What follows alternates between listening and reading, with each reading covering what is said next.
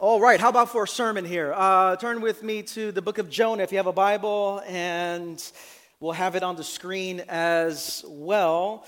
Before I get into my message this morning, I wanted to make you aware, this coming Tuesday, we're having a Zoom event at 7 p.m. called Holding Space, Processing Racial Trauma in the Asian American Community.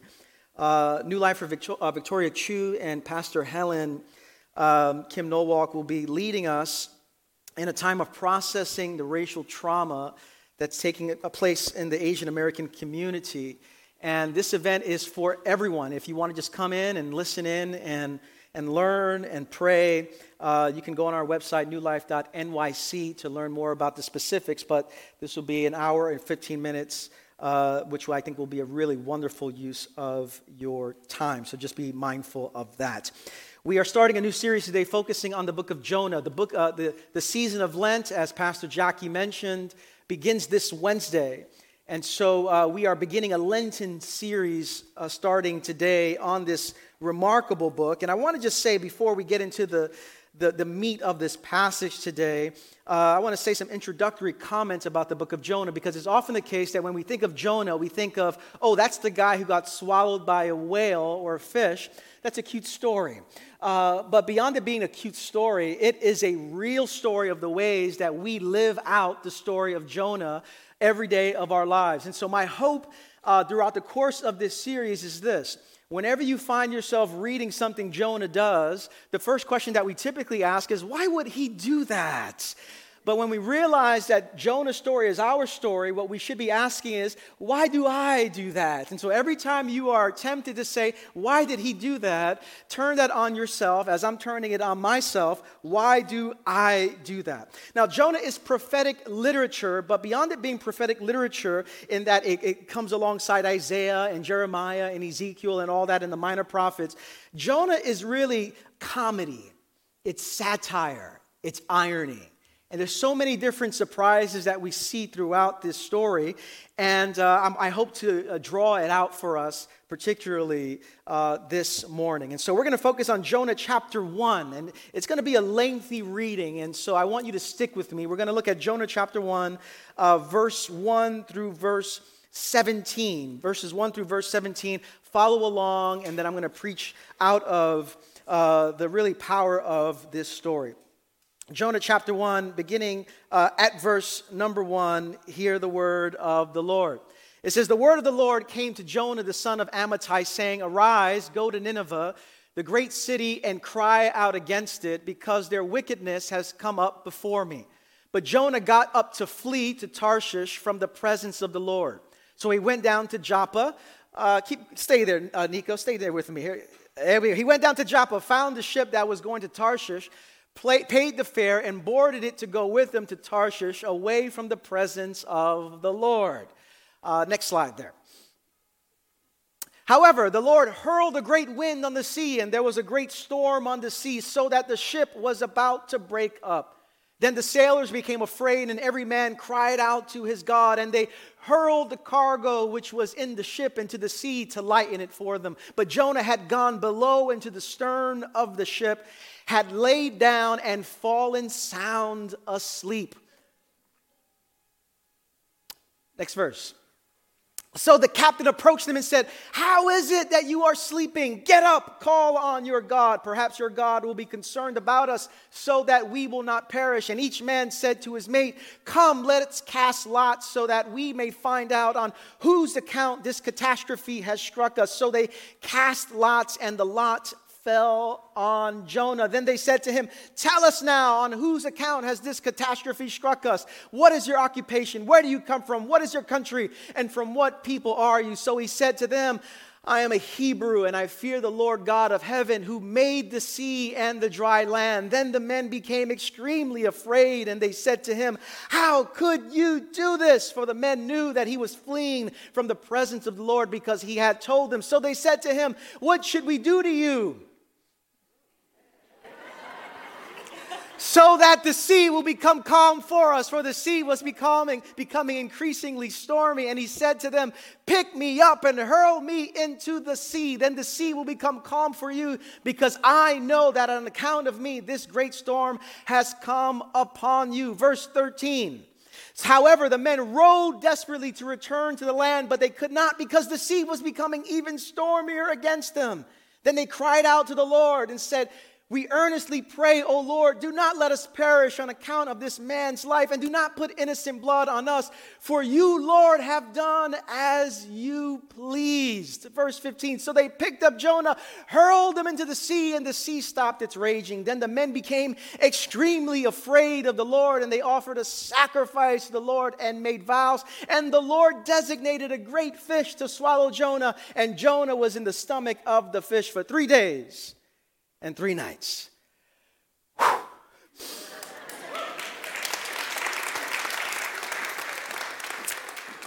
Amen. The first service didn't clap for me, so thank you for that.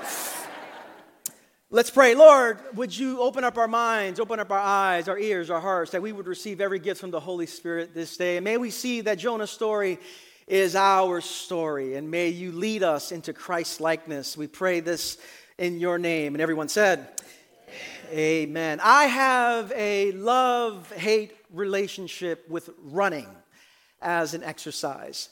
I hate when I'm doing it, and I love not doing it. I hate to run, and I love not doing it. But from time to time, over the years, I've tried to take up running as an exercise, partly because of my father. My father recently had hip surgery, but he's a runner, and he tends to run these half marathons and all these things. And every time he runs a marathon, he loves to just show us how good he looks and how well he did. And over the years, he sends us pictures. Show a picture of my dad. He's just running, every single time.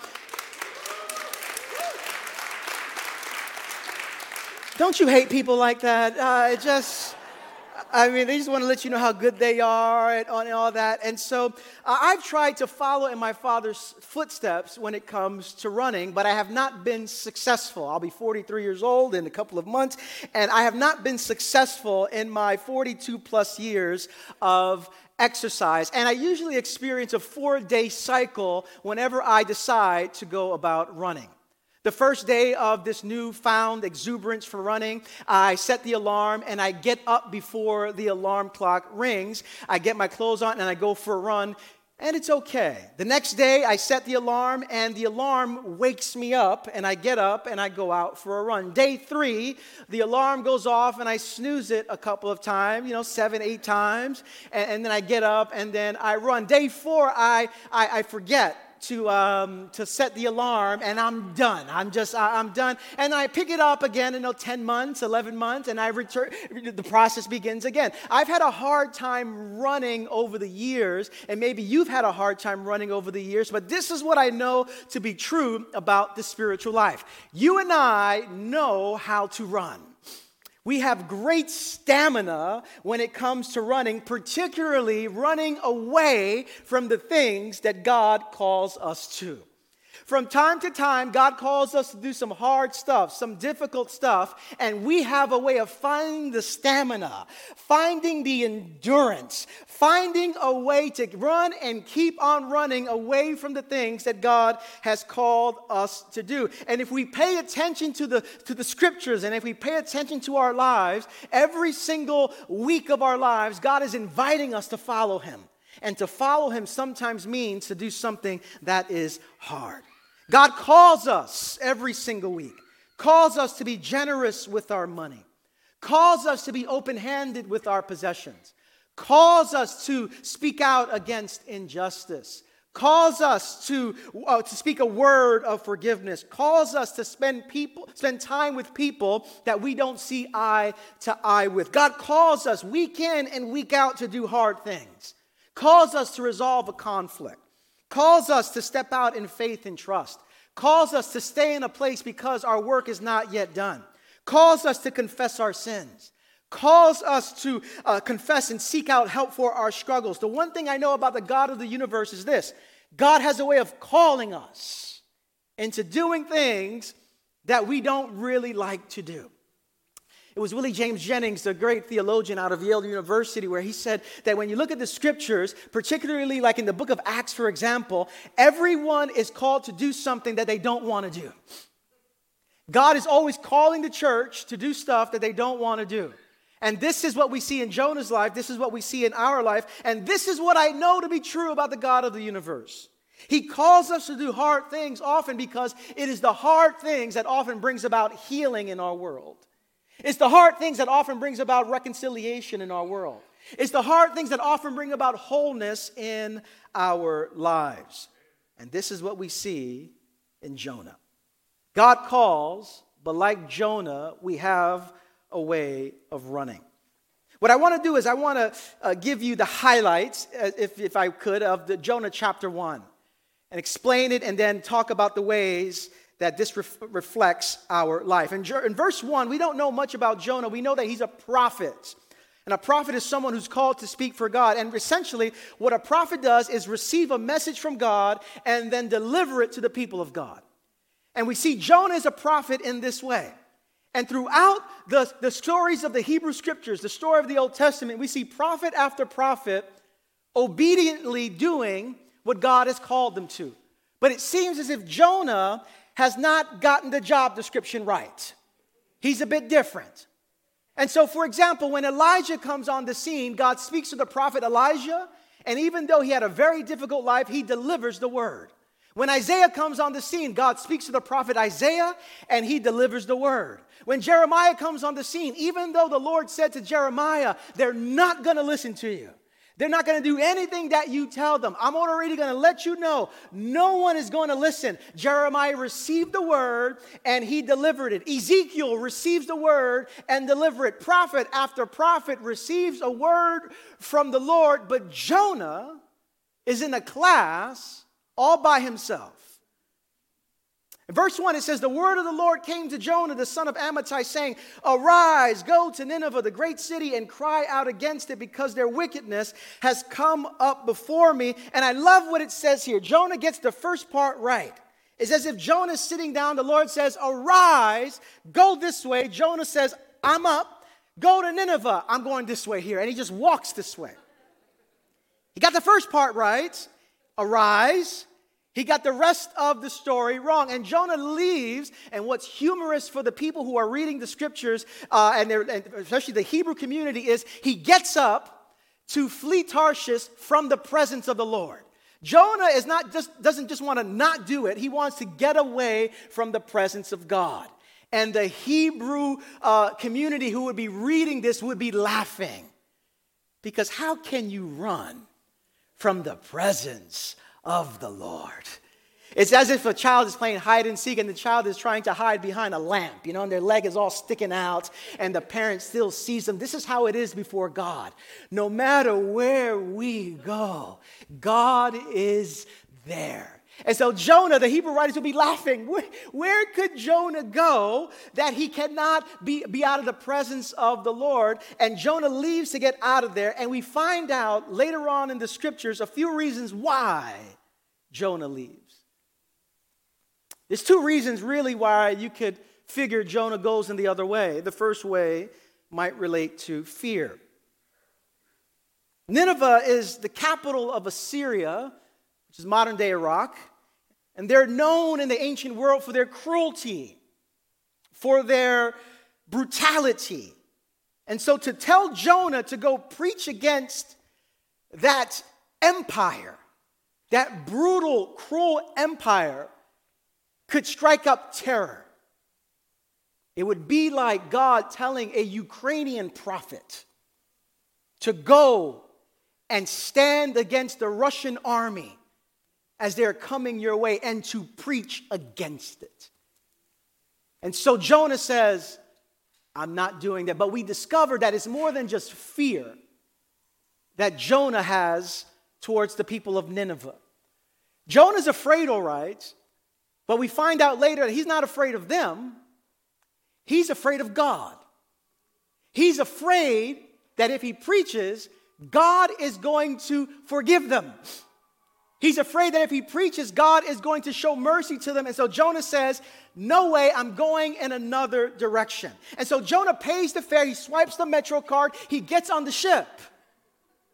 And when he gets on the ship, in verse 4, it says, however, the Lord hurled a great wind on the sea, and there was a great storm on the sea, so that the ship was about to break up. You don't see this in English, but in Hebrew, it's beautiful. In Hebrew language, the word for hurled, a wind, is the same word that we find in the book of Samuel, when Saul is jealous of David, and he wants to pin David to the wall, and he takes a javelin, and he throws it at David to pin him. That's the same word. God is hurling the wind like a javelin to pin Jonah down. He hurls a great wind on the sea. There's a great storm on the sea so that the ship is about to break up. And the sailors, verse 5, become afraid, and every man begins to cry out to his God.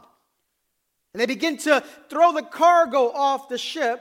But Jonah has gone to the bottom of the ship, and he's fallen sound asleep. Listen, these people are in a storm, and the person who God has called to represent him is asleep. And this is a metaphor for the church. The world is upside down. And it's often the case, brothers and sisters, that the church has fallen asleep. As a matter of fact, when Jonah is written to be the embodiment of the community of Israel. His story is the story of Israel.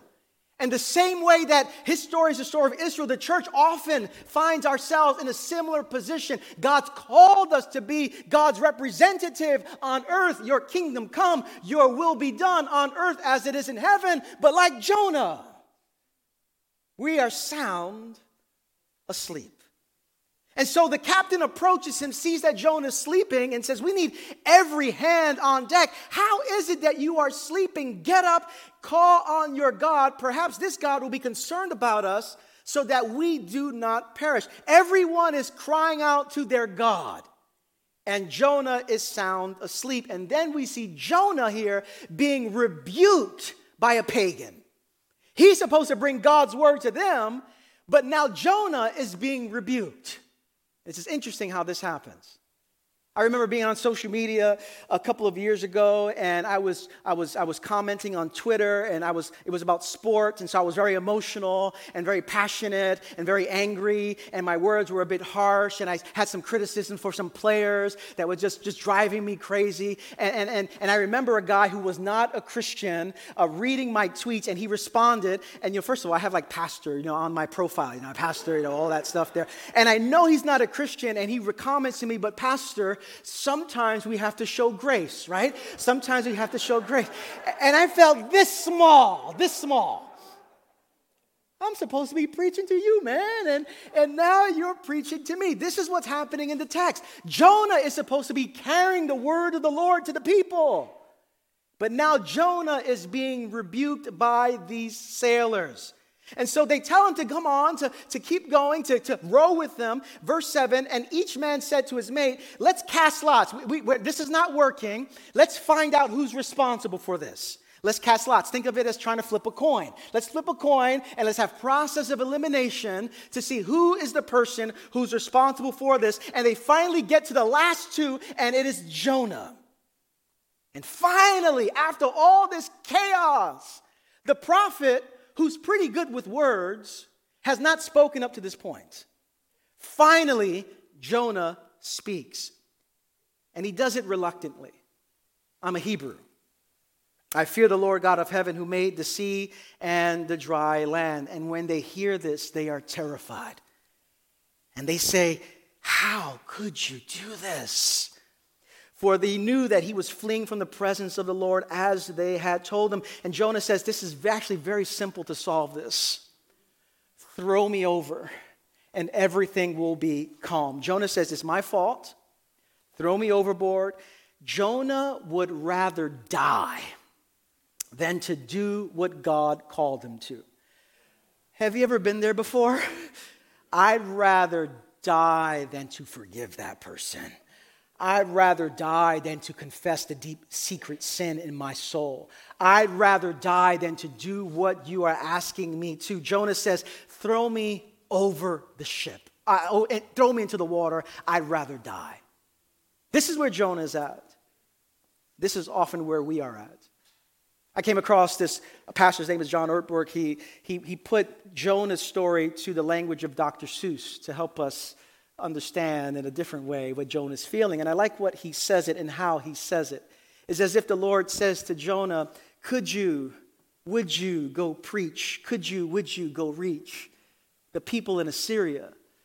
For you fit my criteria. And Jonah responds, I would not go there in a boat. I would not go there in a float. I will not go there in a gale. I will not go there in a whale. I do not like the people there. If they all died, I would not care. I will not go to that great town. I'd rather choke. I'd rather drown. I will not go by land or sea. So stop this talk and let me be. The sailors think, this guy's crazy. And so what do? They keep rowing harder. This guy is crazy. Let's keep rowing harder. And they continue to row desperately. And then I love it here. I love it.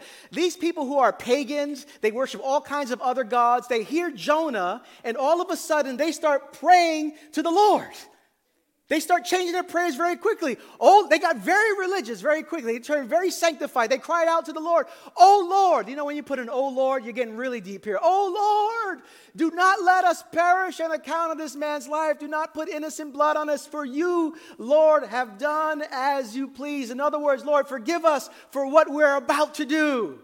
And they pick Jonah up, hurl him into the sea, and the sea stops its raging, and they become afraid, and they offer sacrifices and vows to the Lord. Listen to the irony, listen to the comedy, listen to what happens in this story. Jonah has done everything wrong, and these people come to faith in Yahweh. These people come to faith in the Lord. He's been sleeping, he's been quiet, he has not preached a word to them. And yet, these people, by the end of this story, have become followers of the Lord, and they offer vows to him. First of all, this is good news for all of us. Because how many times have I messed it up? How many times have I said the wrong stuff? How many times have I not been a good witness to Jesus? And somehow God still works out good. In spite of my failures, in spite of my mistakes. And so Jonah is thrown into the sea. In verse 17, the Lord designates a great fish to swallow him, and Jonah is in the stomach of the fish for 3 days and 3 nights. I want to highlight just three lessons out of chapter 1 in the book of Jonah. 3 lessons. What does this have to do with you and me? What does this have to do with our life before God? First of all, this. Running from God's call is a universal struggle. Running from God's call is a universal struggle. The story of Jonah, again, is our autobiography. From time to time, we run. We run from God. There's some exterior running. There's some people that have been running from church. Any semblance of God, I'm going to avoid it. I met one guy, I remember, he had kind of stepped away from church and stepped away from God, and he told me that one of the first things he did was hide the Bible in his house. Because if I could just hide the Bible, I feel better about just the things I'm about to do here. There's exterior running. But many of us have to also deal with interior running. That we can look like we're here and not be. We could geographically be present, but spiritually be distant. And this is a word to all of us who come to church. That we can be here and our hearts be very far. That running is a struggle we all have to deal with. And the question that we come to in this text is, what are you running from? Who are you running from? The biggest thing collectively that I want to talk to us as a congregation and really to the church, Big C, is we often run from being the people of God. Being what God has called us to be. We've often surrendered our calling. What is our calling? To be an extension of what Jesus Christ has begun in the world. Amen. To be the very presence of Jesus Christ. Healing and forgiving and preaching and working for justice. We are to be the very presence of Jesus Christ. And yet the church over and over again has forsaken our call and has gone in a different direction. And whenever the church aligns with powers in the world, whenever the church aligns with political power in the world, we surrender our calling. For Jonah, he was called to speak out against Nineveh, to denounce their evil, to let them know that the God of the universe sees everything. This is what the church is to look like as well. What if the church truly served as the conscience of society? Reminding the world that God wants to fill this world with justice and love and mercy and compassion. What would it look like for the Russian Orthodox Church to rebuke Vladimir Putin and tell him, you must stand before Jesus Christ on Judgment Day? What would it look like for the church in the United States of America to rebuke the powers of greed and racism and classism and sexism, and all the ways that bring about harm in our society?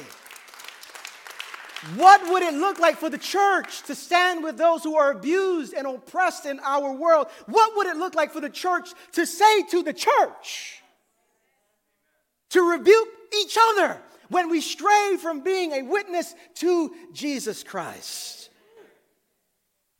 The truth is, we often run away from the calling that God has on us. And whether that's individually, some of you have been running away from God's call. God has anointed you. God's given you gifts. God's given you desires. God's given you passions. And you've gone the other way. And the Holy Spirit is here today to remind you in this room, and those of you watching, He's hurling a javelin your way. And says, I've anointed you, I've called you, I've given you gifts, I've given you a set of experiences, I've given you passions, I've given you abilities. Are you using it for my glory?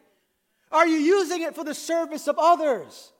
God is getting your attention, and not just you individually, us as a community together, us as a global church together.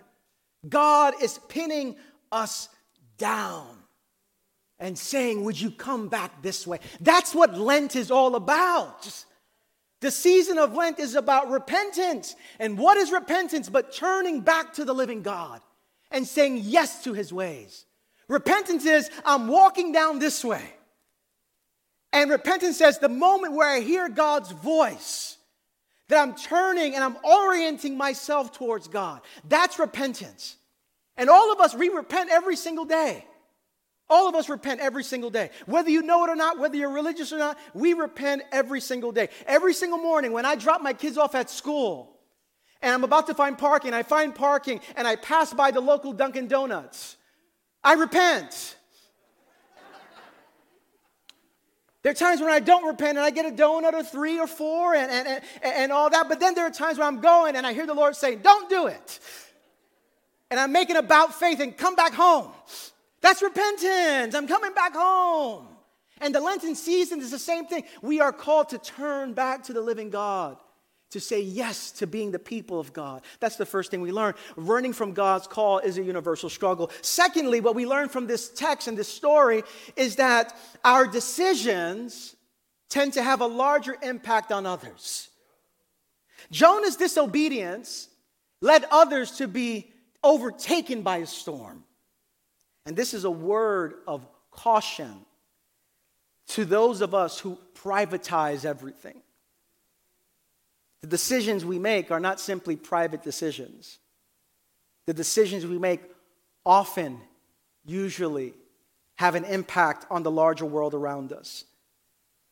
This is an important word for those of us who don't recognize the chain of events that emerge out of the decisions that we make.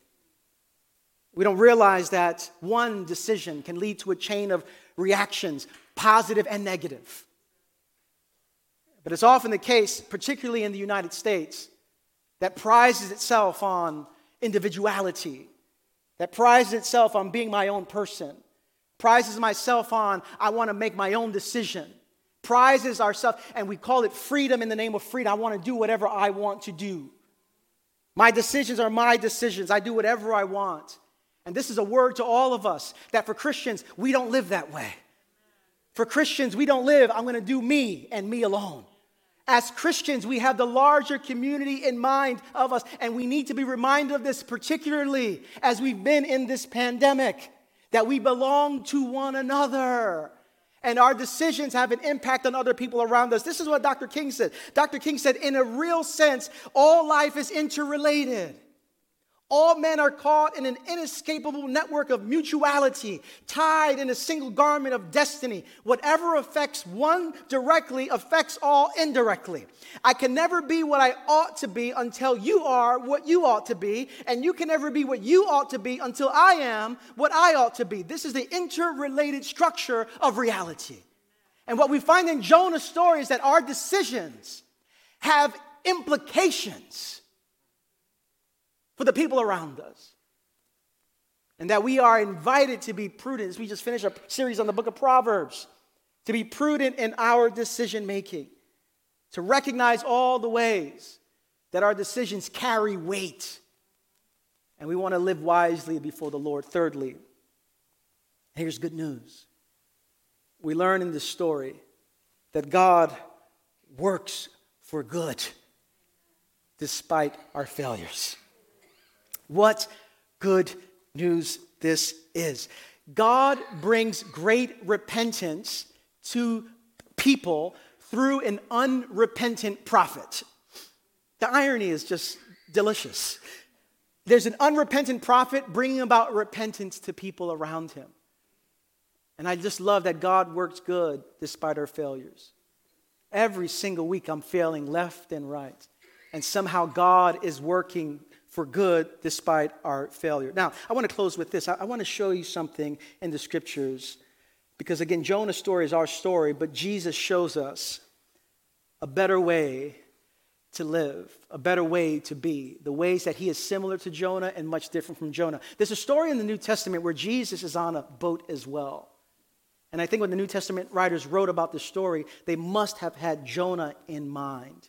I want to show you some similarities and one significant difference. You all remember the story. Jesus is on a boat and there's a storm that comes. And look how similar and then how different the story is. In Jonah's story, Jonah sleeps. In the New Testament, Jesus sleeps. The captain wakes up Jonah. The disciples wake up Jesus. The sailors ask Jonah questions. The disciples ask Jesus a question. The sea was rough, the sea was rough. The sailors row hard, the disciples row hard. And here's the difference. Jonah is thrown off and the wind is calmed. Jesus stands up and calms the wind. Amen, somebody. The sailors are in awe, the disciples are in awe. We see something really powerful of how Jesus, in many ways, is an anti-Jonah, a better Jonah. And look how it happens. Jonah runs away from the will of God, seeking to just preserve himself. Jesus Christ runs into the will of God, sacrificing his life for us. And the ultimate question as we read the story of Jonah and meditate on the person of Jesus, it's actually a very simple question to summarize this chapter. Am I going to live doing my will or God's will? You want to summarize this? It's very simple. Is it my will or is it God's will? With my finances, is it my will or is it God's will? With my time, is it my will or is it God's will? With my relationships, is it my will or is it God's will? Negotiating conflict and differences, is it my will or is it God's will? Speaking up for justice, is it my will or is it God's will? If you want to summarize the story of Jonah, the story of my life, the story of your life, is it my will or is it God's will? And thank God for Jesus, who says, not my will, but your will be done. And through his decision, there were implications spread out all over the world. That one decision is why we're here today, worshiping in his name, praying, because he said, not my will, but your will be done. Amen. Let's pray together.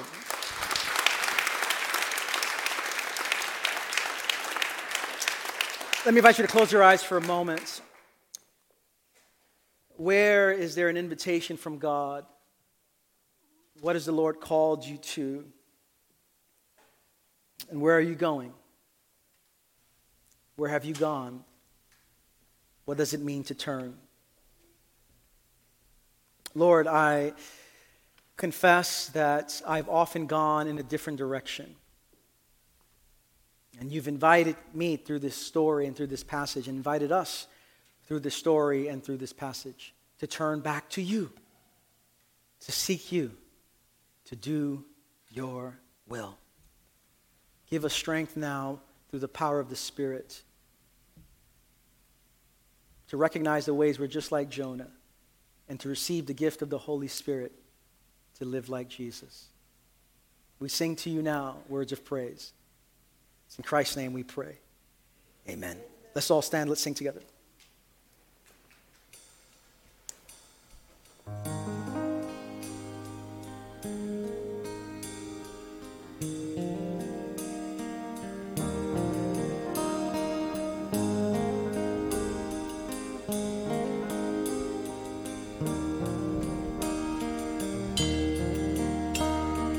We've fallen short, we've wandered far from your ways. Forgive us, O Lord, we've sinned against your name. Lord, have mercy. Christ, have mercy. This is a song of repentance. This is a plea to your heart. Would you purify us, Lord? Open your hand to deliver. Reach down in power to save. You are holy God. Sing now, Almighty One.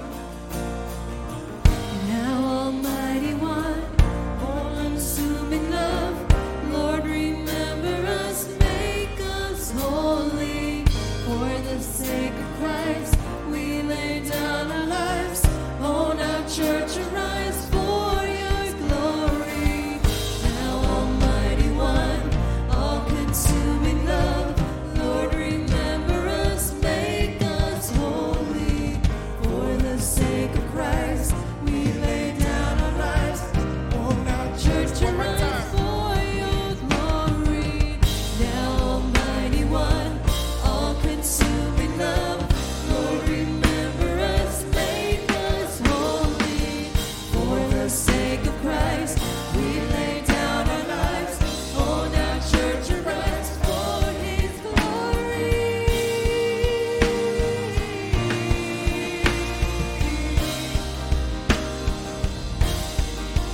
For his glory. Sing this is song revival. This is a song of revival. This is sweet to your heart. Would you purify us, Lord?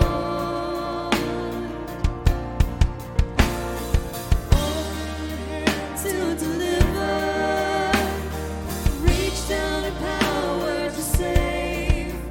You are holy God. This is song revival. This is a song of revival. Let holiness flood through this land. Would you purify us, Lord? Would you purify us, Lord?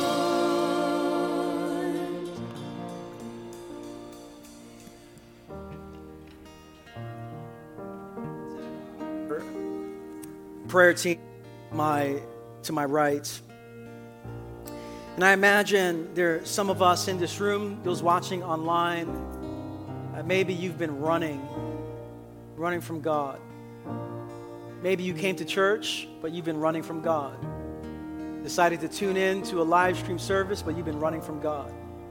And maybe today's God's getting your attention and calling you to himself, calling you to relationship, calling you to follow in his way, calling you to live out a particular way, anointed by him, empowered by him in this world. And so for whatever need you have, our prayer team will be here to pray for you. Maybe you came in with burdens. Maybe you came in just sorrowful, feeling great grief in light of what's happening in our world. You need someone to pray for you, to offer words of encouragement, words of comfort. We want to serve you. We want to pray for you. Maybe you came into church, you've never said yes to Jesus Christ. Maybe you're watching online, you've never said yes, and you sense God calling your name today. Our prayer team would love to pray for you. You can also text this number, this phrase, yes to Jesus, the number on your screen. It's 718-424-0122. One of our pastors would love to follow up with you. But if you're sensing an urgency in your spirit, just come forward. We'd love to pray for you and have a conversation with you. We'll have a sermon discussion time at the end of our service. For those of you watching online, we'd love to serve you and connect with you in that way. And so feel free to click on that link. But as we close, let me invite you to open your hands towards heaven to receive a blessing. We mentioned online, and I put out a letter to our congregation letting us know that next Sunday, masks will go from being required to being optional or recommended. And so just take note of that as we enter into worship next Sunday. I recognize not everyone checks emails and is on social media. So just be mindful of what we'll be doing beginning next Sunday. Let me bless you. Let me offer a word of God's grace over your life. And may God give you the courage and the grace to turn to him and to be the kind of people he's called us to be. Brothers and sisters, sons and daughters of the living God, may the Lord bless you and keep you. Make his face to shine upon you and fill you with peace. May you walk out of this building and out of this online gathering in the power of the Holy Spirit, turning your eyes to Jesus. May you recognize and confess the ways that you've been running. And may you receive grace and courage to turn to God and to be the kind of person God has called you to be. And may others be blessed because of you. May there be a ripple of goodness because of your decisions. May God be glorified through your life. I bless you all in the strong, in the beautiful, in the resurrected name of Jesus Christ. And everyone said, Amen. Grace and peace to you all.